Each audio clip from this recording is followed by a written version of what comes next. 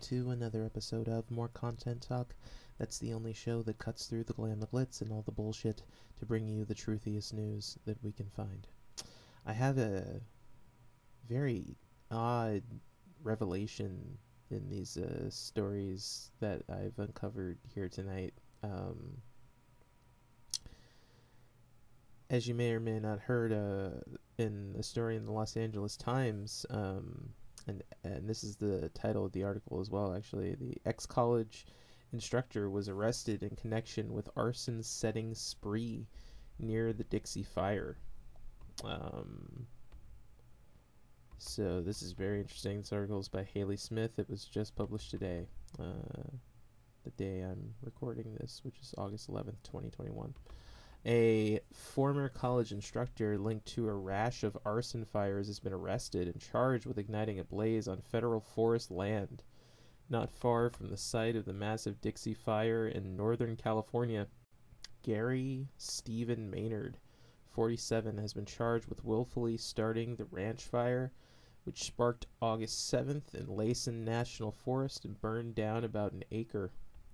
According to documents filed in a federal court this week, Maynard is also suspected in at least 6 other fires that ignited in the Laysan and Shasta Trinity National Forest in the last month. 6, so it's 7 altogether in 1 month. It's more than one a week. It appeared that Maynard was in the midst of an arson-setting spree, the documents say. Investigators first encountered Maynard at the scene of the Cascade Fire, a July 20th blaze in a remote part of Shasta Trinity, according to an affidavit from U.S. Forest Service Special Agent Tyler Bolam, supporting the arrest warrant. A witness said Maynard arrived in the area that morning and appeared mentally unstable, at one point threatening the witness with a knife. He recalled Maynard walking away in the same direction that the Cascade Fire soon ignited, before returning about 10 minutes later, the affidavit said. Maynard was still at the scene when a fire investigator arrived because his car was stuck in a rut. The investigator said he was agitated and uncooperative when questioned. A search of the site led to burned areas on the ground consisting of sticks, newspaper material, and a wooden match. After visiting the scene and reviewing the facts in the case, I concurred that the ignition of this fire was not only suspicious, but consistent with arson. When a second fire erupted early the next morning near the Everett Memorial Highway on Mount Shasta, tire tracks at the scene matched those of Maynard's car. In the weeks that followed, investigators used tire tracks, location data, EBT card activity, and vehicle records to link Maynard to the sites of several other fires at the same time of their ignition. Charges have not been filed in those cases. He was arrested Saturday in a restricted area near the scene of the Conrad Fire, which was sparked the same day as the ranch fire about 3 miles away. Tracking device data showed he had stopped at the location for about 30 minutes. The arrest comes as firefighters struggled to contain the monstrous Dixie Fire, which swelled to more than 500,000 acres Wednesday. It is one of 11 major wildfires burning across the drought-ravaged state, the California Department of Forestry and Fire Protection said. Officials have long warned that even a single spark can grow into a massive fire amid the region's bone-dry vegetation and record-breaking heat. While most of the fires allegedly linked to Maynard remain small, at least one, the Bradley Fire of July 11th, destroyed more than 300 acres of forest land. So, from what I understand, this guy, Maynard, did not start the Dixie Fire, but he was being very disruptive and kind of like almost like setting fires around the firefighters so that they were not able to really regroup and get the fire under control. So this is a very troubled individual, obviously. And I read another article about the man earlier where he had struggled, I believe, maintaining work, which many people with, whether they be personality disorder, mental disorder, whatever he has, because I know he has something because a friend of his that he worked with at the college she was paying for 2 cars that he was staying in. He had lost his house. This was not in the article I just read, but I read it in another article about him because I was fascinated by the story. It's just not what I was expecting. I mean, we know the fire started because of climate change, but I was not expecting an arson element to it. It just completely caught me off guard. But then I recalled that in 2018 there was arson going on there as well. And I'll get to that in a second. But as I said before, he's living in these 2 cars, I guess, that this coworker had bought for him. And she said she was glad or she hoped that he could finally get the help he needs, because she said that he had always been unstable mentally. So it appears very much that this is some kind of personality disorder going on with this person. And it's important to remember that sometimes these fires are set because people are trying to destroy government property or they want to get revenge. It's not always a person with a personality disorder. However, there are some evidence from what I'll read in this article in Psychology Today by Douglas Fields, who has a PhD. And the article is titled "Inside the Mind of an Arsonist. California Wildfires, what sort of person is compelled to commit arson?" And so this is meant to provide kind of an understanding of the psychology and the reasons why people like to start fires. The inferno of tragic fires in California, and this is written in 2018, before this year's fire. So this is back in the 2018 fire that this is about. Has destroyed thousands of homes, incinerated hundreds of thousands of acres, and killed many people this year. In the latest, the entire town of Paradise was reduced to smoldering ash, highlighting the vulnerability of anyone and anything and the destructive power of wildfire. Among the homes lost in the week's California fires include those of celebrities Miley Cyrus, Neil Young, and Gerard Butler. The current blazes are still raging out of control, and it is too soon to know the causes and full extent of the destruction. But some of these California fires were ignited intentionally. A 51-year-old man has been charged with starting the Southern California Holy Fire. A 32-year-old man has been linked to 5 California fires. What sort of person is compelled to pyromania to kill, terrorize, destroy lives and property, and devastate the beauty of nature with fire? I don't know, but it's very odd, that's for sure. Although President Trump has pointed fingers of blame at California for its environmental policies as the root cause of these infernos, the problem is hardly unique to that state. Between April 2016 and March 2017, there were 76,106 fires in England that were set deliberately, according to Tyler, etc., all, resulting in 1,027 casualties and 47 deaths. 76,106 fires were set deliberately. That's a huge number. The financial losses are staggering, 1.7 billion British pounds. The same study finds that in the United States, there are an estimated 261,330 deliberately set fires reported every year, costing approximately $1 billion in property damage and 440 deaths. $1 billion in property damage is caused by arson in the United States of America every year. Doesn't that blow your mind?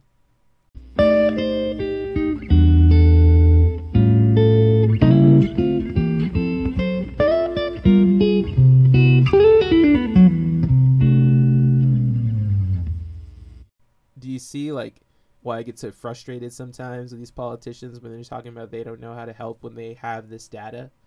If they have this data, why don't they do something about pyromania? Why don't they help the people with pyromania?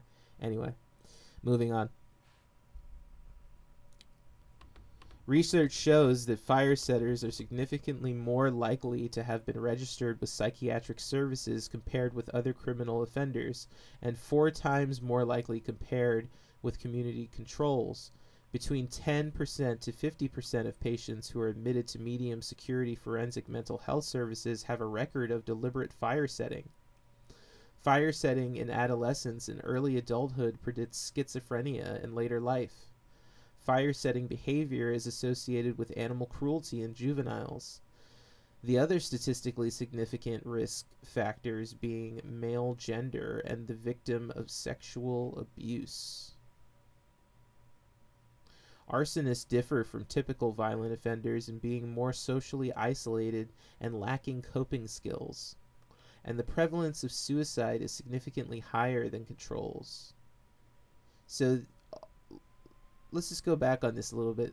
The research is showing that the people who we refer to as pyromaniacs are more likely to have been registered with psychiatric services. So that should be a huge glaring problem when you hear something like that you recognize in the government, because if they're registered with psychiatric services already, why isn't the psychiatry helping them? What's going on? And I'm pretty sure you'll find a lot of times it has to do with income and insurance, and their insurance doesn't cover the services.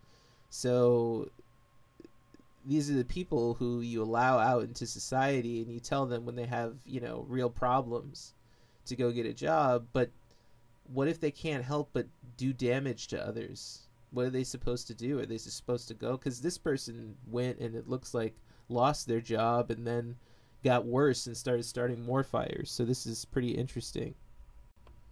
So let's see. Continue on here. Females are reported to commit nearly 1/3 of deliberately set fires, but less is known about the psychopathological and criminal characteristics of female fire setters. Female fire setters in a recent study were more often diagnosed with depression, substance abuse, and personality disorder than male arsonists. So that's interesting. It's even saying females who set the fire seem to have more personality disorder than males. So it's not even necessarily like you don't necessarily have another personality disorder. So could just be unique to pyromania. It's very interesting. And men. Fire setters appear to be a discrete group of criminal offenders with a distinguishing constellation of psychological characteristics. This suggests the necessity of specialized treatment to target these individuals in prison and before they become offenders.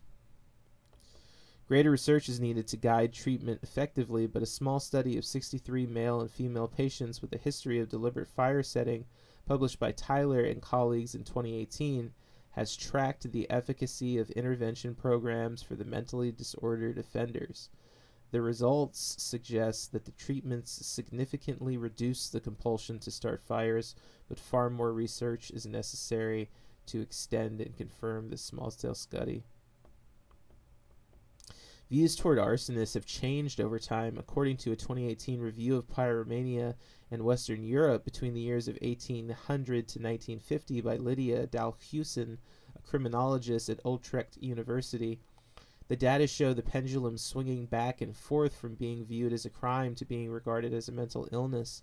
If viewed as an illness, punishing arsonists for a form of insanity becomes an ethical dilemma. But there is no doubt that more needs to be done to reduce the horrific destruction by fire that society is suffering. While current debate centers on the influence of climate change, which is real, we all know that, on the raging number and intensity of wildfires, less attention is given to understanding the mind of the person who would light the match. Society faces daunting challenges of grappling with altering the global climate, but in looking for ways to prevent the devastating destruction of fire sweeping California and elsewhere, increased support for psychological research and greater mental health services would seem to provide an effective and easily attainable way to fight this inferno. So this is very interesting because all too often we're so quick to, judge people. We all do it. Sometimes it's good, sometimes it's bad. I think in this case it's very bad because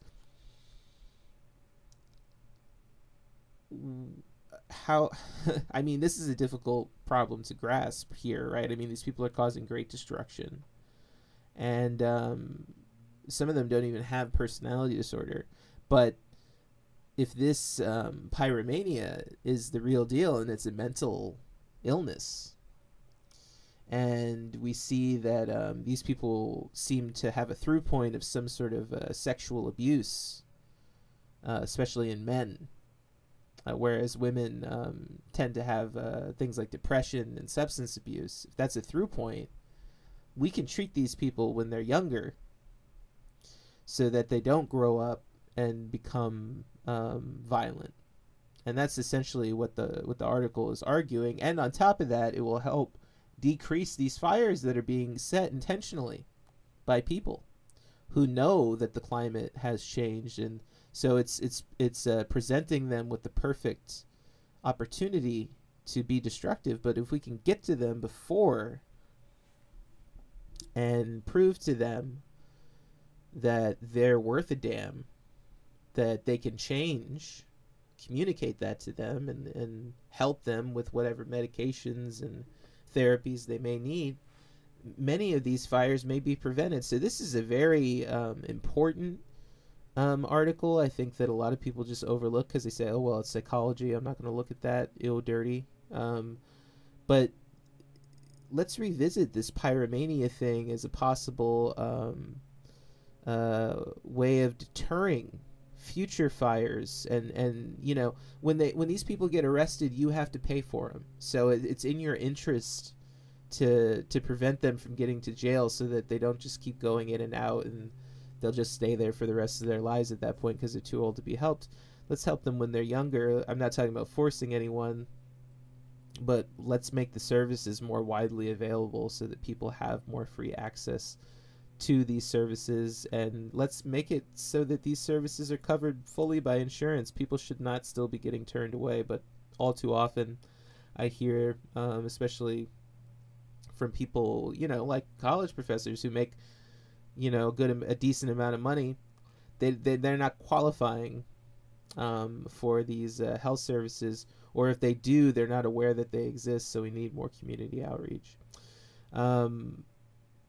Again, you know, my heart goes out to all the people currently suffering from the Dixie Fire, and hopefully some of this information will get to some people somewhere who can kind of put this into action. And let's, I don't know, tack on an amendment to make sure that some mental health services are available in some bill or something, you know. And if you're not going to defund the police, at least add more mental health services to the police department so that maybe they can get to these people. But we need a community kind of emergency task force to help people with mental disorders, because they're starting to take their frustrations out on us in our society, and that cannot end well for the person or for us or for the police and fire department who have to do all this work.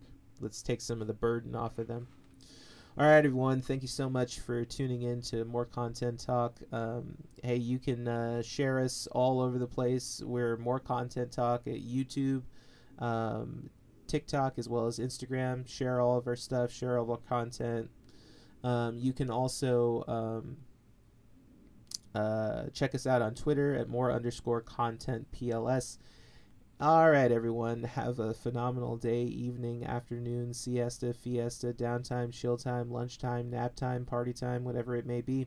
And remember, when life gets you down, you can always laugh at something else. Farewell.